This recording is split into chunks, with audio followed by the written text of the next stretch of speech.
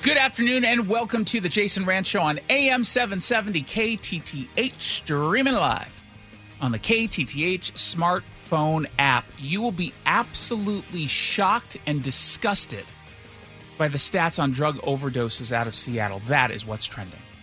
What's trending? The drug crisis. We got an update yesterday from Seattle Fire Department Chief Harold Scoggins. He was addressing the media for a press conference about a pilot program called Health 99. We'll get into that in a moment. But I want you to listen to the stats at play here. Because so far in 2023, we have had more overdose calls in just Seattle than all of 2022. Current Seattle fire overdose data reads like this. We're going on about 15 a day, a little bit over 15 overdoses a day. Now, to put that in perspective, so far this year, we have responded to over 4,000 overdoses of all kind. And once again, to ground you a little bit more, all of 22, we responded to just over 3,700. So we're in September, mid-September, we're over 4,000. And we've already exceeded 2022's number significantly. That's nuts. Again, 4,000 plus calls versus 3,700 plus calls. Keep this in mind. 2021 was at 1,700. Okay? That should tell you how bad this crisis is. And that's just calls. They're not telling you the number of dead as we near 1,000. And not a single person seems willing to say from City Hall, from Olympia, that the current way of handling this crisis is not working, that harm reduction as a strategy does not work. They're not stepping up and saying, hey, maybe law enforcement does play a role in all of this. They're not standing up and saying, hey, my bad, we legalized drugs, now we're paying a price, sorry. They don't say anything because radical ideologues are going to radical ideologue. That's what they do.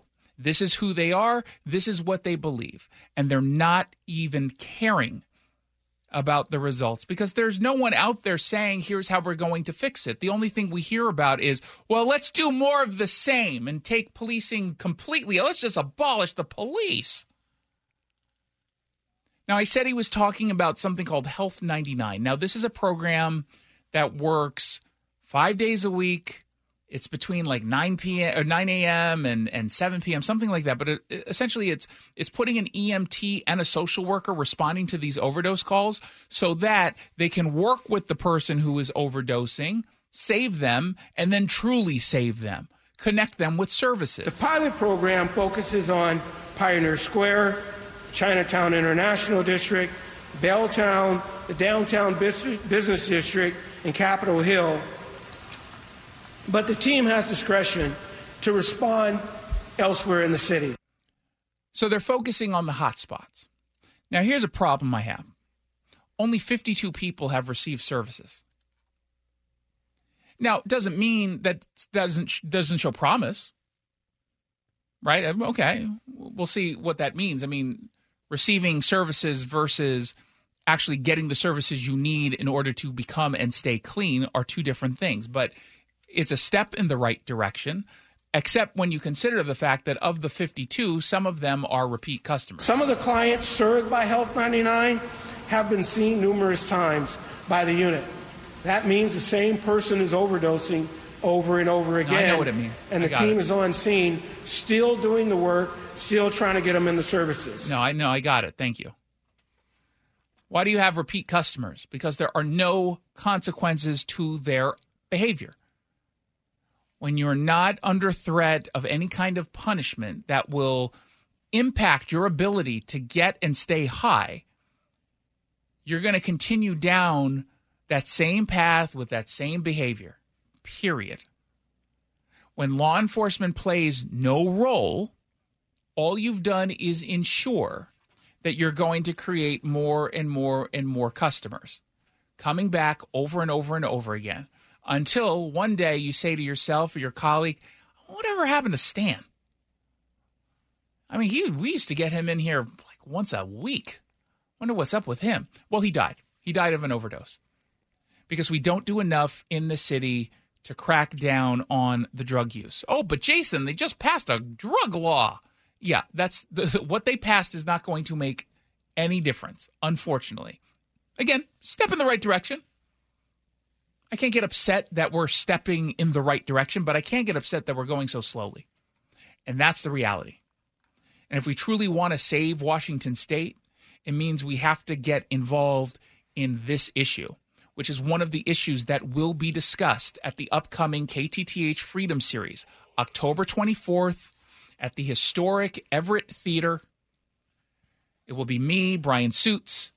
We're going to have Brandy Cruz, Jonathan Cho, Victoria Taft, Snohomish County Sheriff Adam Fortney, Councilmember Nate Nearing, Carmen Best, former SPD chief, and so much more, including Semi Bird and Dave Reichert. Right now, we're only having the VIP tickets on sale, and then we will be opening up our sales for everybody.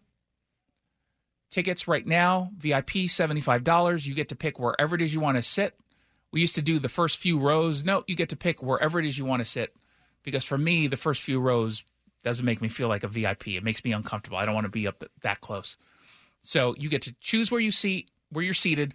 You get a signed, personalized autograph of my book, What's Killing America. You get, on top of that, a private meet and greet with Brian Suits and I. You get a complimentary beverage from the concession stand of your choice. It's going to be a lot of fun, and I hope to see you there. So if you want to purchase your VIP tickets, we're actually almost half sold out of the allotted VIP slots. We can only offer so many. So head on over to ktth.com, click on the Giant Freedom Series link, and then go ahead and purchase your tickets. I hope to see each and every one of you there, except for you in the back there, because your breath kind of smells. But everyone else, I totally want to see. Push the button. Your breath is fine. Let's find out what else is trending. What's trending? Education. Now, citing the left-wing American Library Association, the AP has such a disingenuous story out. Now, in fairness to the AP, they're working with disingenuous material, but this is all being done intentionally. It's about how we have book bans. They've hit record highs. And this is the first thing to understand. This is why it's so disingenuous. The American Library Association, the ALA, they define a challenge to a book as a, quote, formal written complaint filed with a library or school requesting that materials be removed because of content or appropriateness. Now, when you define things in that way, you're, of course, going to find a huge increase.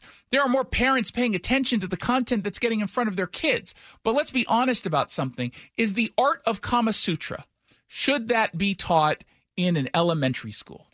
Probably not. No, it would never fly. And every single person would say that, except for the perverts, I guess. But every single person other than them would say, of course it's not supposed to be taught there. Okay, so if you can't teach that in second grade, is that a ban? Are we banning the book? Well, I mean, according to the ALA, that would be considered a ban. But is that how any of us view bans? Or do we view bans slightly differently, like something that clearly is appropriate and for whatever reason people are going after that book? Yeah, I mean, I don't think that taking that out of a second grade class would constitute a challenge. Would you call that a ban? If I said you can't, where you cannot teach the art of Kama Sutra in second grade? No, it sounds like an age restriction. Exactly. I think an age restriction and a ban are far from the same thing. That is the difference. But they are conflating the two. When you have parents coming forward and saying, hey, we don't want you teaching genderqueer to our kids. We don't want it in the library for which only children have access because it is exceptionally sexually graphic. It is inappropriate. It is not age appropriate. Sorry, my 11-year-old, my 7-year-old, my 9-year-old, they shouldn't have access to this. That is not a ban. That is simply saying what is and is not appropriate for someone of a certain age. When you say at a regular library in which everyone has access, you don't want the book there, that is, in fact, a ban. That is wrong. Some of that is happening. Not very often. What we're really talking about here as we look at these numbers, we're talking about parents groups saying, yeah, I don't want this sexually inappropriate material in front of my toddler. That is not a ban. And simply by the way, calling something out and filing a complaint that doesn't even result in a book being removed, they count this as part of their story. Why do they do that? Because they want the numbers as high as possible so it can become a narrative about how these evil, fascistic parents are going after books. They're burning books. That's what they want you to believe. It falls in line with a narrative that they think hurts conservatives. It doesn't hurt conservatives because I believe that the majority of people in this country who are following these kinds of stories, they know the truth. And they're on the side of the conservatives. They're on the side of the folks who say this kind of pornography, what's close to porn, is inappropriate. And there's nothing wrong with saying that. There is nothing wrong with pursuing that kind of end result of getting this trash from going in front of your kids. When we get rid of textbooks because they contain old, outdated information, that's not a ban on the textbook. We're saying it's no longer useful. It does not provide any value. It's ridiculous. And it's the equivalent of saying, well, what's a movie that's R-rated that's out right now? Strays. That's the last one I can think of because there hasn't really been a movie out that I've seen in the last 2 weeks. Strays is rated R. Man, the movie theaters are banning the film. What do you mean? Well, because it's rated R. Yeah, but I saw it already. Yeah, but kids can't see it. Minors can't see it without a parent or guardian. Okay, so it's not banned. You're just saying it's inappropriate for a certain age. Unless the parent says otherwise. Well, yeah. Okay. Glad we cleared that up. So that means nothing is banned. Do you still have access to these books? Yes. Can you buy them still? Yes. Have you bought them yet? Well, no, they're gross. Why would I want that? I mean, I'm just standing up for what's right. I'm just so sick and tired of this. And they give all of these different examples in this AP story about books that have been cut, have been banned. They talk about how because of the political positions that the American Library Association took, including that director who had to delete all of her tweets because she was talking about her political agenda here and how it was Marxist. I think that was the ALA. Different schools are saying, yeah, we don't want to be members with you guys anymore. And they're upset over at the Associated Press about that. It's just like, it's so unbelievable. Now, education topics, by the way, will be coming up at the KTTH Freedom Series. In fact, Brian Suits, because he is a parent and has a kid in school, he will be leading that panel. If you want to buy your VIP tickets, they're available right now at ktth.com. And if you want to get the first alert when the GA tickets are available, make sure you download the KTTH smartphone app, turn on your notifications, because you guys get dibs on the first tickets. Once we make that announcement, it goes on the app first. Let's find out what else is trending. What's trending? National. Earlier today, the performance by Attorney General Merrick Garland in front of a House Judiciary Committee trying to defend his department's handling of the Hunter Biden investigation, well, it kind of fell flat for a lot of folks. Wasn't very impressive. Joining me on the line with her reaction is Senator Marsha Blackburn, Republican from Tennessee. Welcome back to the show. It is so good to be with you. Thank you so much. Did you come away impressed by what Merrick Garland had to say, or what really he didn't have to say? I caught some reviews and some snippets of it, but Jason, what it appeared was he was trying not to answer the question. Yeah. Because when he does these, he knows he's under oath. He knows he's on the record.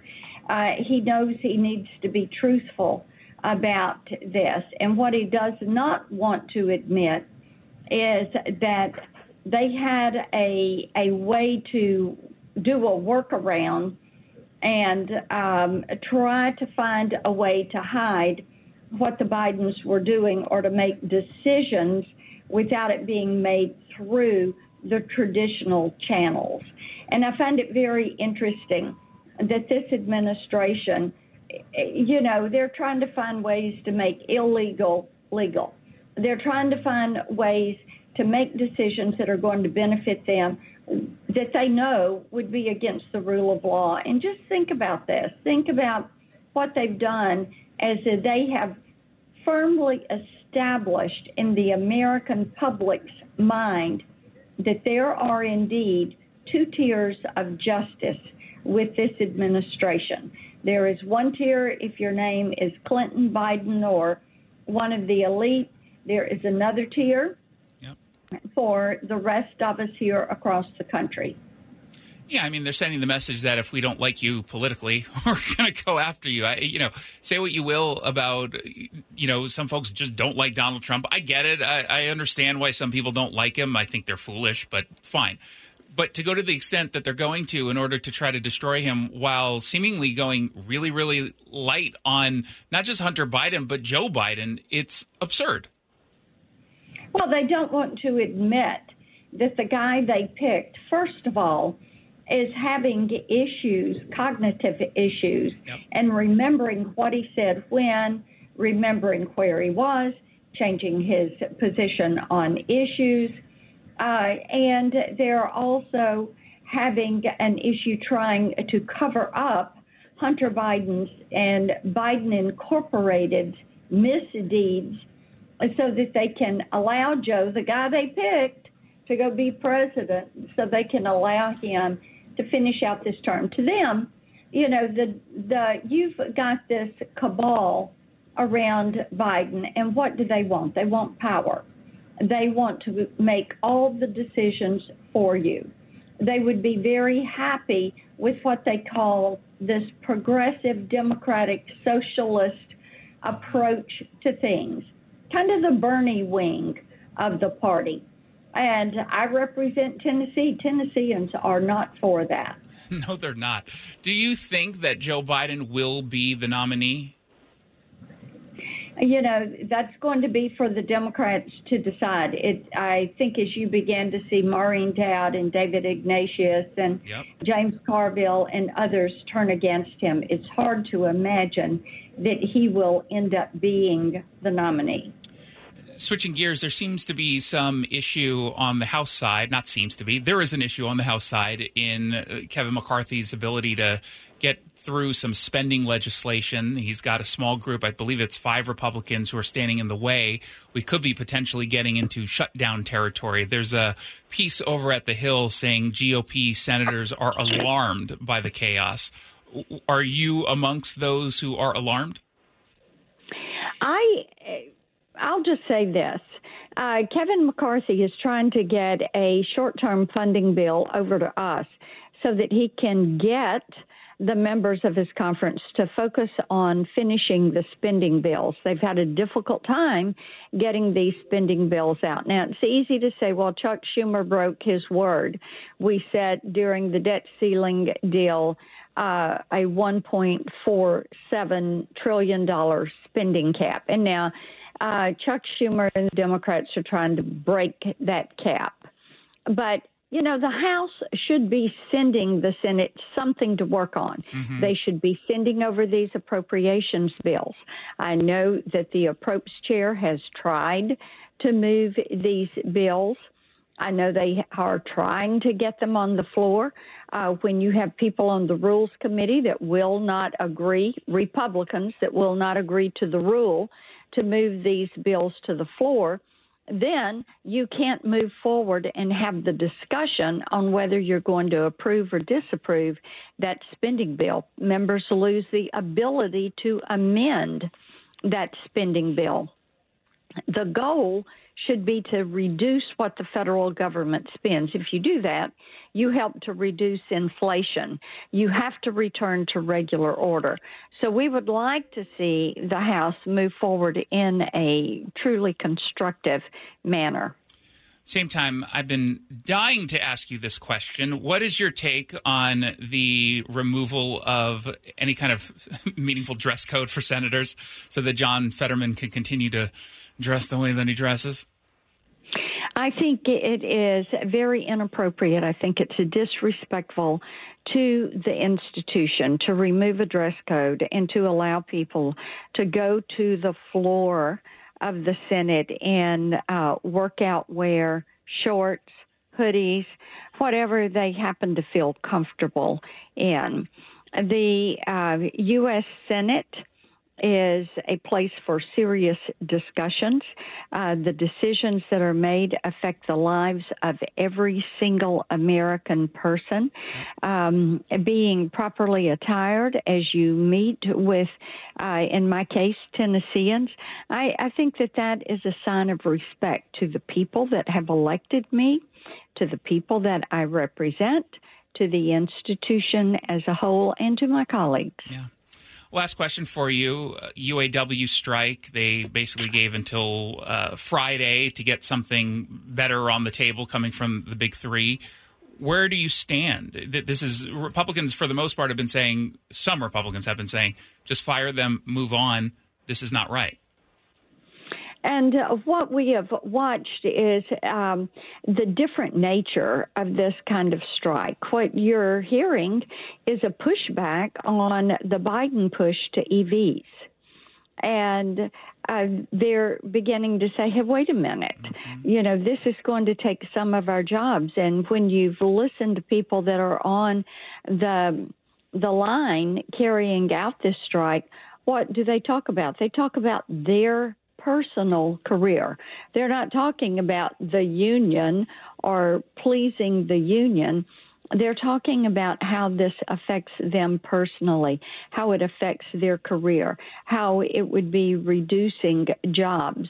It would be reducing the number of models that an automaker is producing and selling. So, we'll see where it goes. I know I've heard that the White House is not happy with this.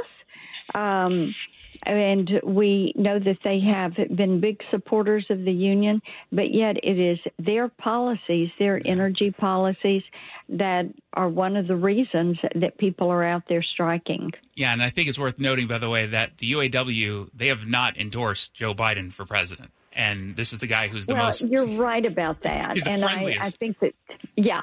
And that's probably something that's not lost on a lot of people, and probably not lost on his political team. No kidding. Senator Marsha Blackburn, as always, thank you so much for spending some time with us. Really appreciate it. Happy to join you. Thank you. Thank you. You're listening to The Jason Rantz Show. Don't forget, our friend, our sponsor, Greg Nunn, is the local tax expert. He is looking to grow None Better Tax Resolution and wants to hire some tax specialists. So if you're passionate about fighting for taxpayers, if you're qualified and interested in a truly meaningful job, give Greg Nunn a call at 425-947-1967 or Google NUNN, None Better Tax Resolution. Back with the Big Local after this.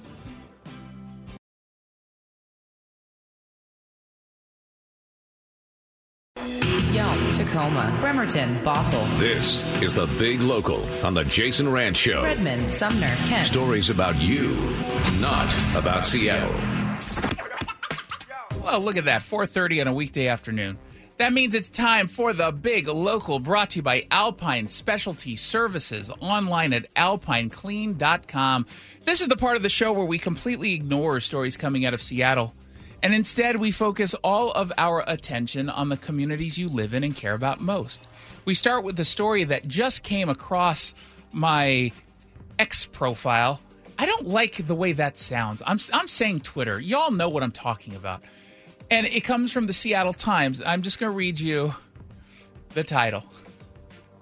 Bellevue Light Rail line isn't open yet, but something's already broken.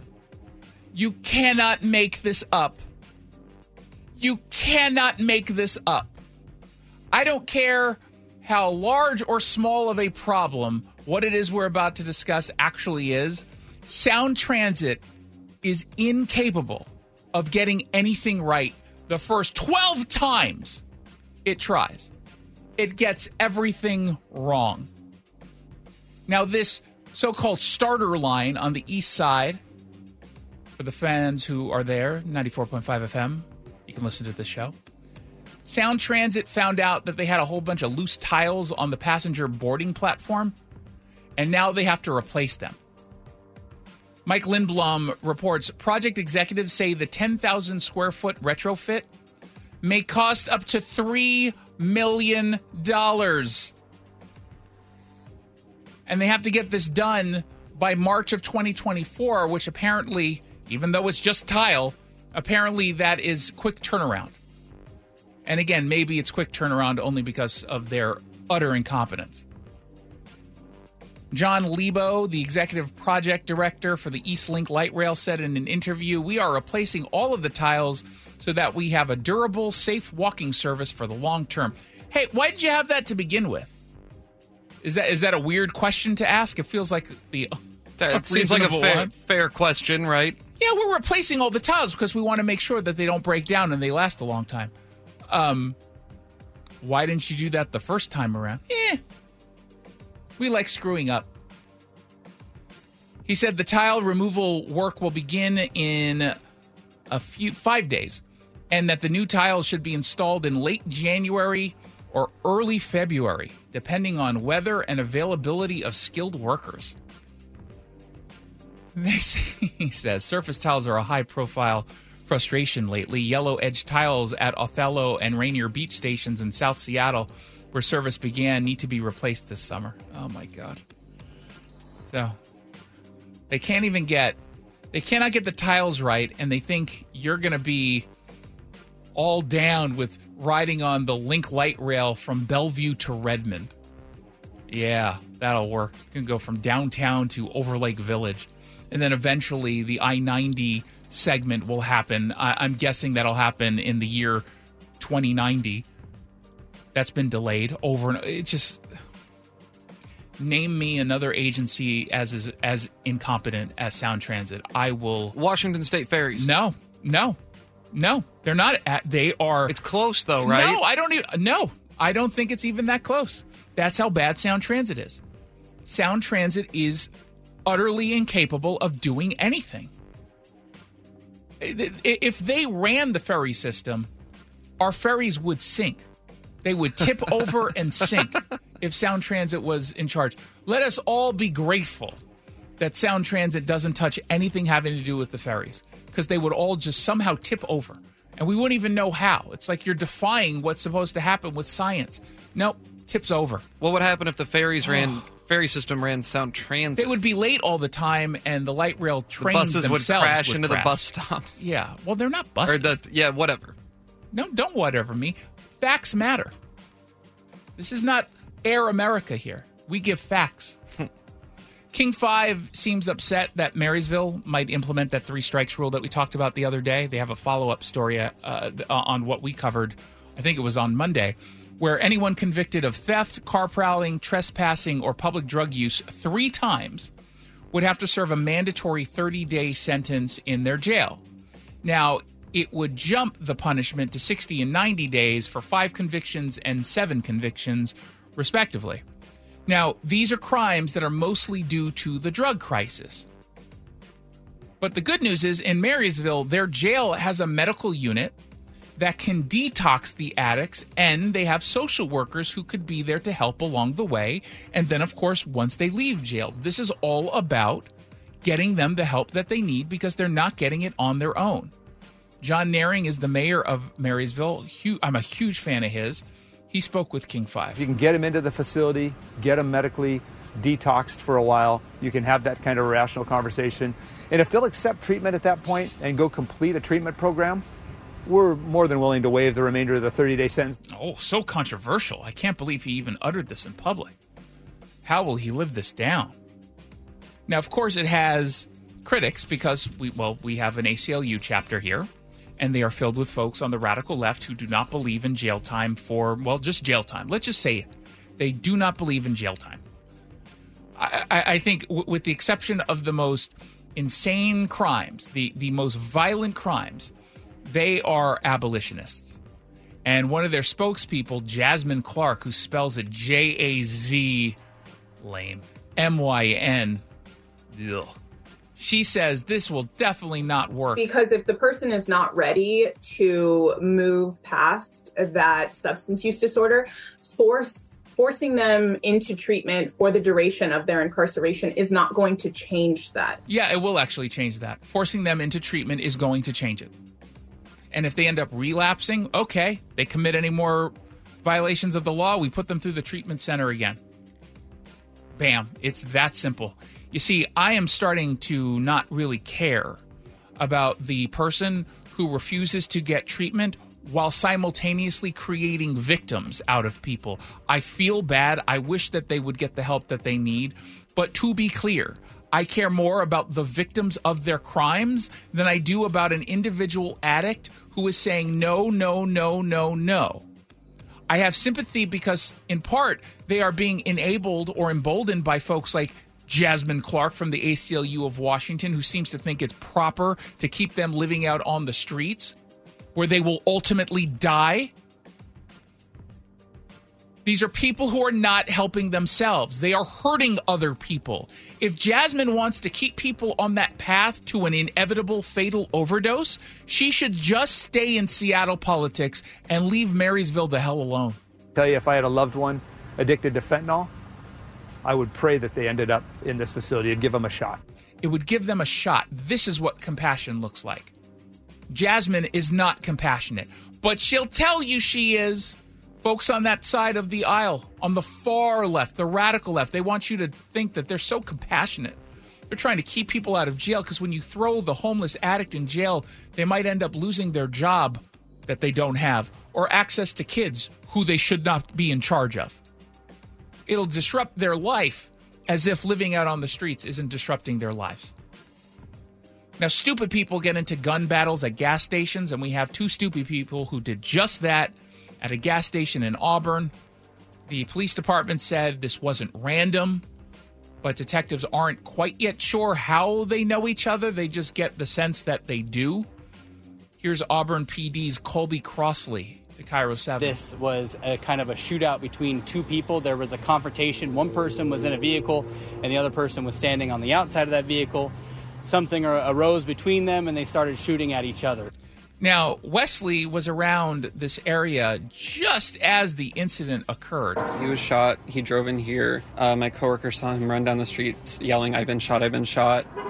Did he say it with that level of lack of urgency? Yeah, I'm sure that was, he mimicked the tone perfectly. I have been shot. I have been shot. Please, someone call 911. I have been shot. I have been shot. I have been shot. Now, both men were taken to Harborview. They do have life-threatening injuries. Here's the deal. Again, I'm not going to go into a whole spiel about the crime crisis, but the randomness of this particular incident, in that I know that they were targeting each other according to the police, but it was a random location, right? One dude was just pumping gas in his car. You could have been there with your kid pumping gas at the exact same moment. That's really, when we talk about the crime crisis, one of those issues that people need to remember. It's not just happening in certain neighborhoods, but let's just say it was happening in certain neighborhoods. You might be in that neighborhood at the time that this occurs. You might be in that gun shop or pot shop, not judging, a little bit I'm judging, or the drugstore when someone drives a car through the storefront and then robs the place. You might be there on a road when there's a shootout next on the sidewalk that you're driving next to. You can be impacted by this. That's what's terrifying. And then finally, the Washington State Patrol said King County experienced 28 crashes this morning, spread out all across King County. Washington State Trooper Rick Johnson blames the weather causing some bad driving. The rain has contributed to this, and just people, I don't want to say learning how to drive in the rain again, but just remembering that they have to adjust their speed. Call me crazy here, but did it rain this morning and I missed it?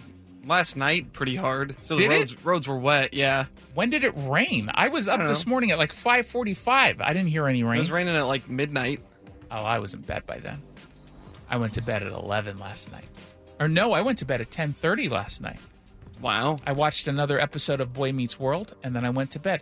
I'm reliving some of my childhood in TV form, in this case, because Boy Meets World has a podcast called Boy Meets Pod or Pod Meets World, something like that.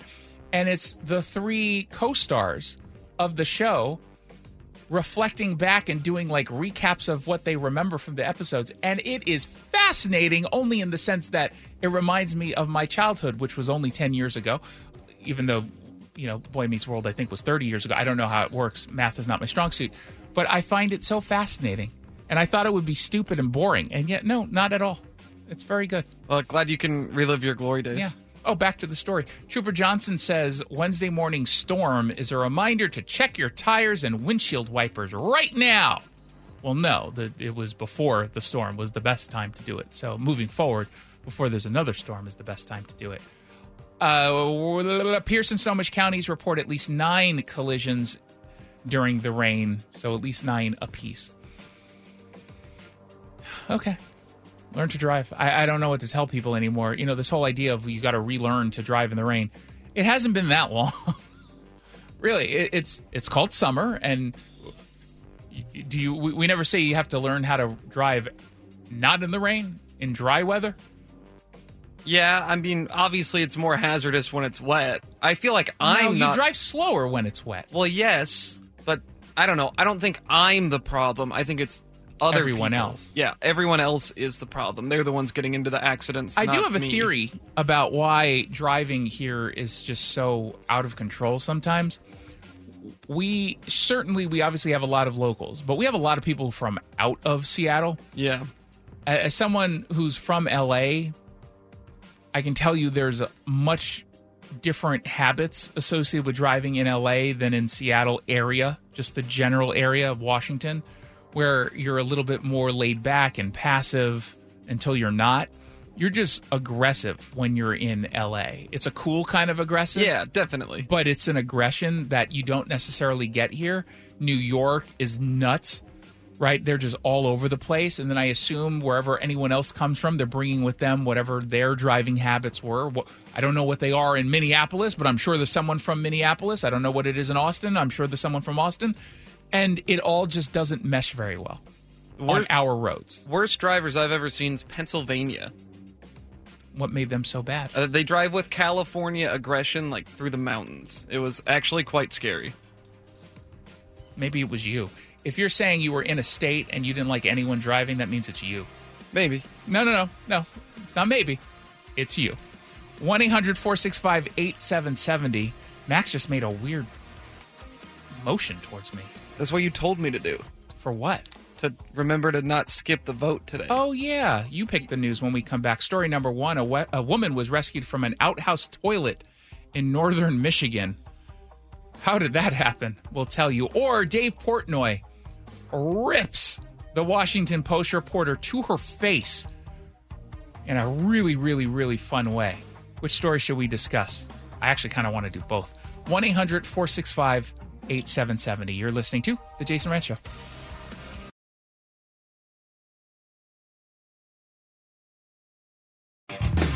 You pick the topic on The Jason Rantz Show. Indeed you do, but I'm going to cheat just a little bit because we are going to do both stories. I'm going to hold off the Portnoy because we don't have enough time to do that here. We'll go with the woman who was rescued from an outhouse toilet. What happened to this poor woman in Bagley Township, Michigan? She was rescued after she climbed in to retrieve her Apple Watch, and somehow she became trapped. It's like sometimes you see videos of like a kid getting their head stuck in a small space, and you're like, well, how did it get in? How can't he just go out the same way? I think I sent you that on Instagram. Some kid. That sounds like something you'd send me. It was amazing. Her name has not been released because God bless this woman. Let's not shame her. The AP says she lowered herself inside the toilet after dropping the watch at the Department of Natural Resources boat launch at Dixon Lake in Otsego County's Bagley Township. First responders were called when the woman was heard yelling for help. Oh, was it a toilet that was used? You would have to assume. The toilet was removed and a strap was used to haul the woman out. Is she a big gal? Why'd they have to do that? I mean, if it's one of those... She can't be that big if she got in. Well, no, I just think it's far down. Really? Yeah, well, Well, no, you don't ever do anything like an outside. Outhouse? You think I would ever go to an outhouse? Are you nuts? No. Are you out of your mind? Hi, I'm Jason. Nice to meet you for the first time ever. I'm trying to make a point that some of them are dug kind of deep down in the ground. They say State police put out a statement. If you lose an item in an outhouse toilet, do not attempt to venture inside the containment area. Serious injury may occur. They didn't say whether or not she was injured or if the watch was recovered. Those are important details. It kind of is. Well, the watch part is, because if you went in and you didn't and it wasn't worth it, yeah. We've all probably had this cross our minds at some point. What would you be willing to give up on if you dropped in a toilet versus what you would have to go and retrieve? Regardless of what is in the toilet at the time will probably change your, internal thinking. But let's just say you dropped your Apple Watch, which is expensive. $300, I think, $400. Yeah, depending on which version, that. Yeah. Do you reach in and grab it if it's urine? If it's your own, I would say probably. What I would do is I would grab like a toilet brush and hold it down while flushing so I can at least get some of the water-filled urine That's actually stuff out. Very smart. It's a really great idea. Thank you. If it's number 2... I mean, you could do that same I would do the same thing, strategy. but 4 times and then get a glove and then retrieve it. If it was someone else's, I don't know. Well, yeah, I mean, an outhouse, there's many someone else's. Well, this was presumably. at an event. Yeah. A boating event. Man, I'd let that Apple Watch go. I'd let it go. Yeah, I'm out. I'm certainly not climbing into anything. If I can't reach it, we're out. Was and I'm she never under gonna the influence? That's another key detail. Yeah, they don't say it. They don't say what time it happened either, so it could have been in the morning or less likely. Yeah, I'm not going into that. I'm not going to reach into a storm drain because in chapter 2 of it, I'm just done. 1-800-465-8770 for your text messages. You're listening to The Jason Ranch Show.